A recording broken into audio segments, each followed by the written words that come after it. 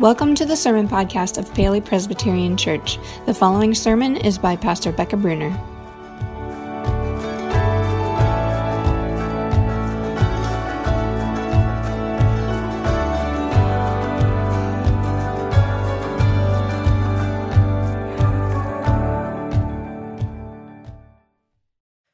Friends who are here in the parking lot, friends who are watching at home, I don't know about you, but I think if ever there was a time in human history where we more desperately needed to hear a word of hope, this is it. Are you with me on this? Can I hear you on this? Come on. Man, laying on that horn. This is a time in the world, in our lives, that we need a word of hope. I mean, we have been through so much this year. A pandemic, a recession, isolation. Some of you have lost your jobs. Some people have lost their homes. A whole lot of people have lost someone that they love. People are alone. People are afraid. We're over a whole year, beyond a year into this pandemic, and yet here we are. We can't even gather with our loved ones like we're used to. It seems to me that our need for hope is at an all-time high. But I want you to imagine with me for a moment. Imagine you had a question. You had a question about what was going to happen to you or to somebody that you love, something that's going to happen in your life, and you want to know the answer. You want to know what's going to happen. And so you have two friends, two options of people that you could go to with that question. Who are going to tell you what's going to happen. Friend number one is going to tell you what you want to hear. Friend number one is going to tell you something that's going to make you so very happy. And friend number two is going to tell you the truth, no matter what. Which friend would you want to go to, do you think? Most of us would choose friend number two, right? I mean, we want to be happy, but more than that, we want the truth. Because it doesn't matter how hopeful a message is if it isn't truthful. We have to live in reality, and so we need not just hope, but we need truthful hope. We need real hope. We need durable hope. And friends, that is what brings us precisely to Easter. Oftentimes people come to church on Easter expecting a message of hope, right? A feel-good message, an optimistic message. But this year, you're in your cars, or you're still hunkered down at home. Way too much is at stake this year to just settle for a temporary mood lifter. So today, I want to talk to you about hope, but as I do, I'm going to tell you the truth, the Easter truth. And that Easter truth is contained in two simple sentences. Death is real, and death is not the end. That is our truthful Easter hope. Death is real, and death is not the end. Kind of funny thing in our day, you know, we'll talk about just about anything. But we really don't like to talk about death. We don't like to think about death. We don't like to say the word death. Well, life is great. Life is good. We'll play a game called life, right? We'll eat a breakfast cereal called life. Anybody ever seen a breakfast cereal called death? You know, maybe for the people who have a really, really hard time waking up in the morning. We have a product that we all purchase called life insurance, but that's a little bit of a funny thing because what do you have to do to be able to collect it? You got to die. But we don't call it death insurance. That would be far too depressing. Hasn't always been this way. You know, in our culture, people used to be much more comfortable with death. We used to be able to talk about it. In fact, so much that parents used to teach their children this simple prayer when they went to bed each night. Some of you may have prayed this yourselves. It says, "Now I lay me down to sleep. I pray the Lord my soul to keep. If I should die before I wake, I pray the Lord my soul to take." kind of nice. Maybe some of you have prayed that prayer, but I wonder if any of you prayed the second verse. There's a second verse. It says, our days begin with trouble here, our life is but a span, and cruel death is always near. So frail a thing is man. Good night, honey. Sweet dreams. You know what? People used to teach their kids this prayer. They did. Because they wanted their kids to know. They wanted them to know that death is real. And that death is not the end. It's another way of thinking about this. Anybody recognize the name Mel Blanc? Mel Blanc was the voice behind all the cartoon characters in the Looney Tunes movies and series. And at the end of every movie, if you remember, when the show came to an end, you would see Porky Pig come onto the screen, and he always said the same one line. Remember what that was? He said, "That's all, folks." And several years ago, Mel Blanc died. And wouldn't you guess, his family on his gravestone had engraved that phrase. That's all, folks. So the question of Easter is, which is true? Friend number one says, that's all, folks. Friend number two says, he is risen indeed. But what does death mean? Does death mean that the show is over, that's all, folks? Or is it possible that somewhere the real show is just getting started? The Apostle Paul had a few things to say about life and death in his letter to the church at Corinth. He writes this. He said, "Friends, let me go over the message with you one final time.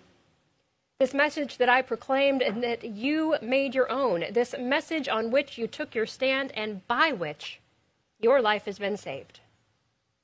The first thing I did was place before you what was placed so emphatically before me, that the Messiah died for our sins exactly as Scripture tells it, that he was buried, that he was raised from death on the third day, again exactly as Scripture says, that he presented himself alive to Peter and then to his closest followers and later to more than 500 of his followers, all at the same time, most of them still around, although a few have since died. That he then spent time with James and the rest of those he commissioned to represent him, and that he finally presented himself alive to me." Death is not the end, but death is real. Death is real. 1 Corinthians 15, which we read from here, it's the earliest account we have of Jesus' resurrection. It was probably written just about 20 years after Jesus died and rose again, which means, of course, just 20 years had passed. So the people who saw it happen, the people who experienced it firsthand, they were still around, alive and well, giving their firsthand eyewitness account of Jesus' death and resurrection. Death is real, which is to say it's universal. It's unavoidable. Death comes for everyone. Death came for Jesus, and death will come for every one of us. Not a single one of us is getting out of this thing alive. Here's been a pretty rude reminder of that, hasn't it? All of us have been very rudely reminded of our own mortality in ways we're not particularly comfortable with. Doesn't mean we like it. In fact, we go to a pretty great lengths to try to avoid it.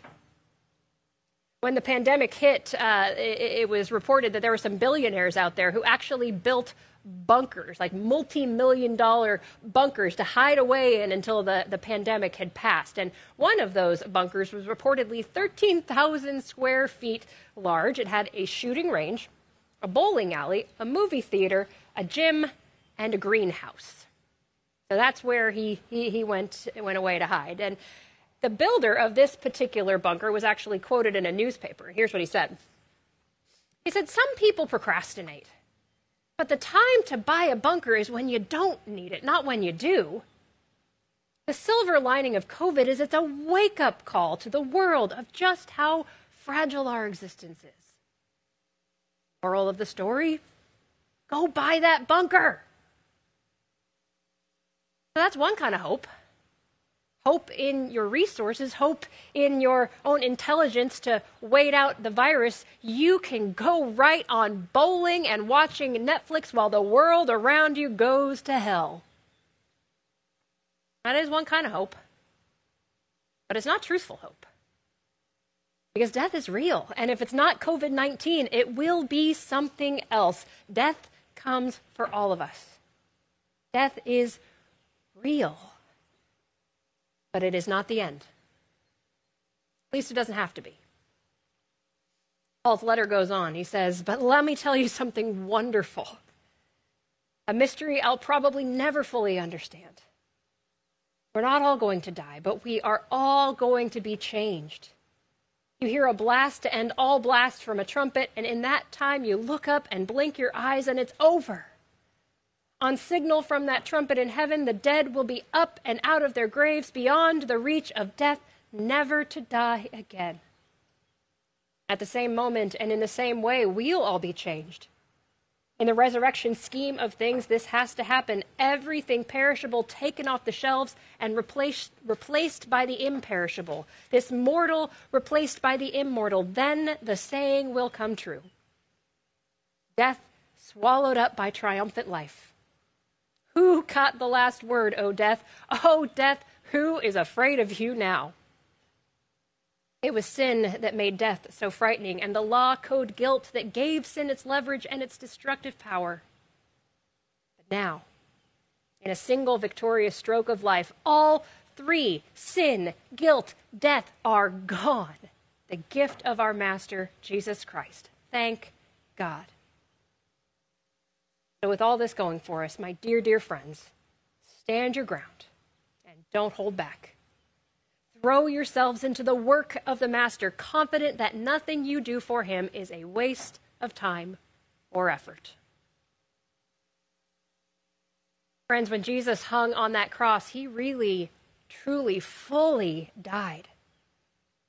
But when he came out of that tomb, death was finished. He wasn't subject to it anymore. For Jesus, death was never going to be the end.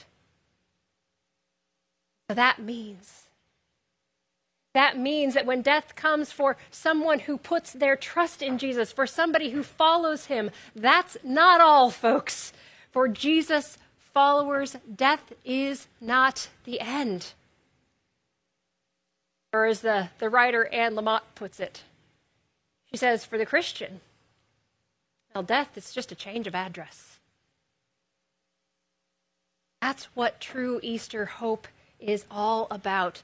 Easter means that death is not the end. Friends, if you will give as much of yourself as you can to as much of Jesus as you understand, if you can do that, you can have hope. You can know beyond a shadow of a doubt that your death will simply be a change of address. For you, death will not be the end. And if death is not the end, well, gosh, there is just so much to hope for in life.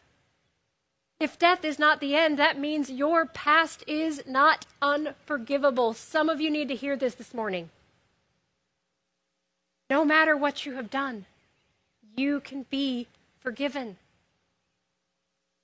God demonstrates his own love for us in this, that while we were still sinners, Christ died for us.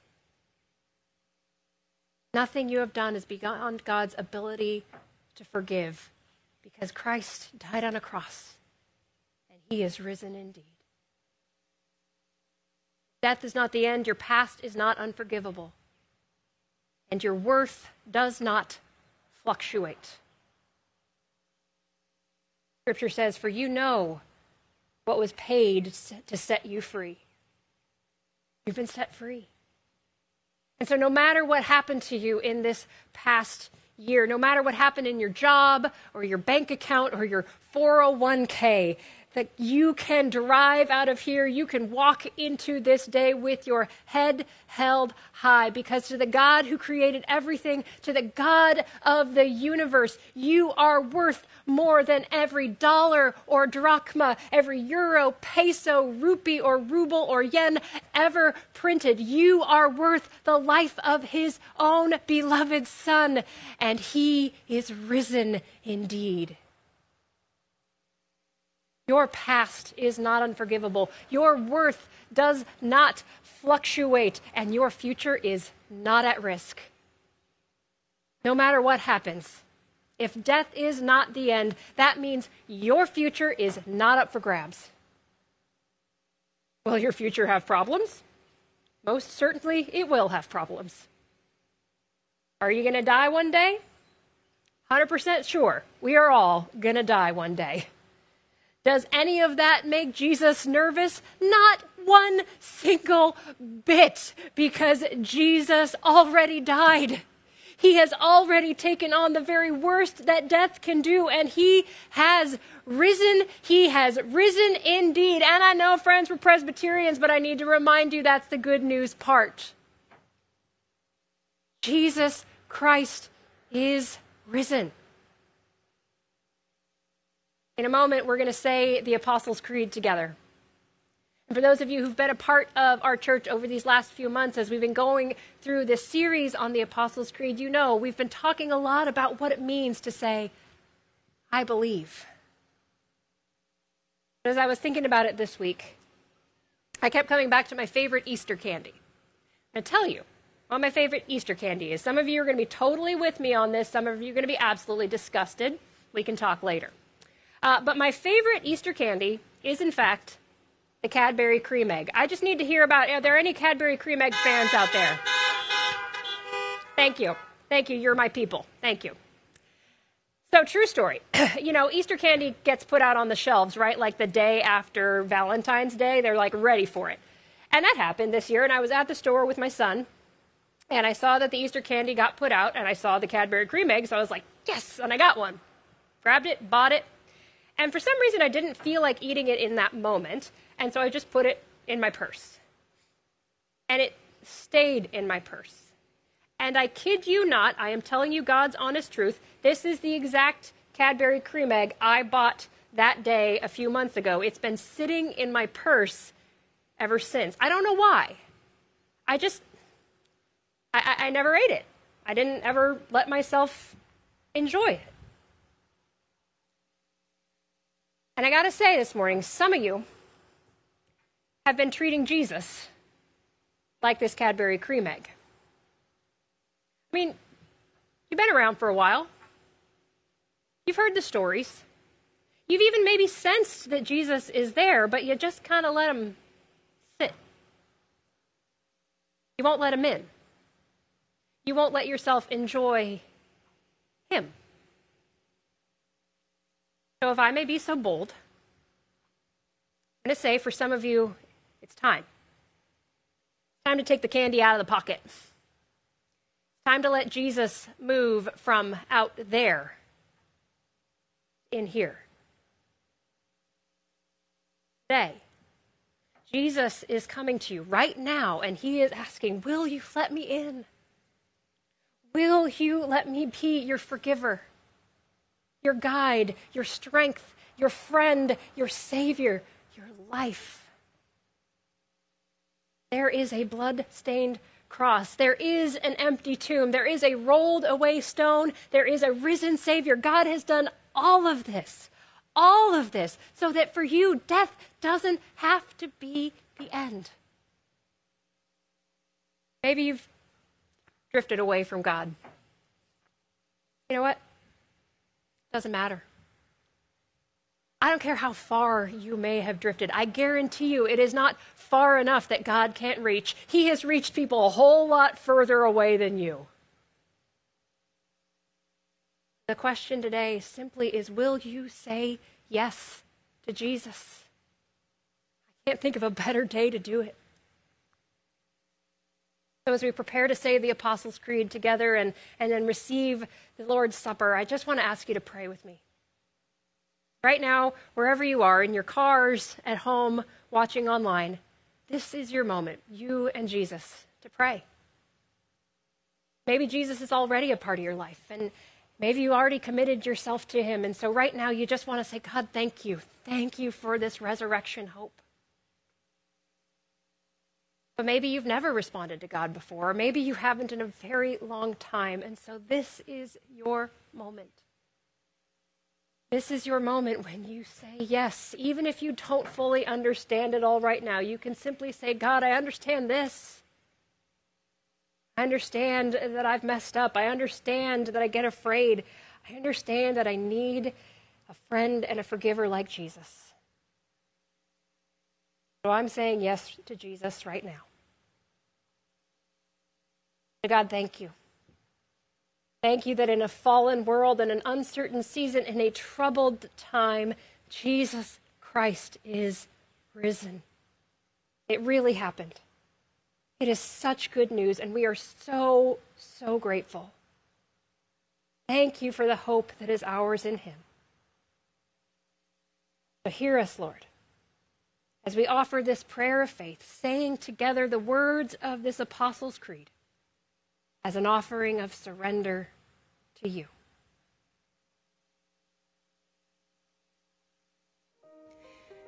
I believe in God, the Father Almighty, maker of heaven and earth, and in Jesus Christ, his only Son, our Lord, who was conceived by the Holy Ghost, born of the Virgin Mary, suffered under Pontius Pilate, was crucified, dead, and buried.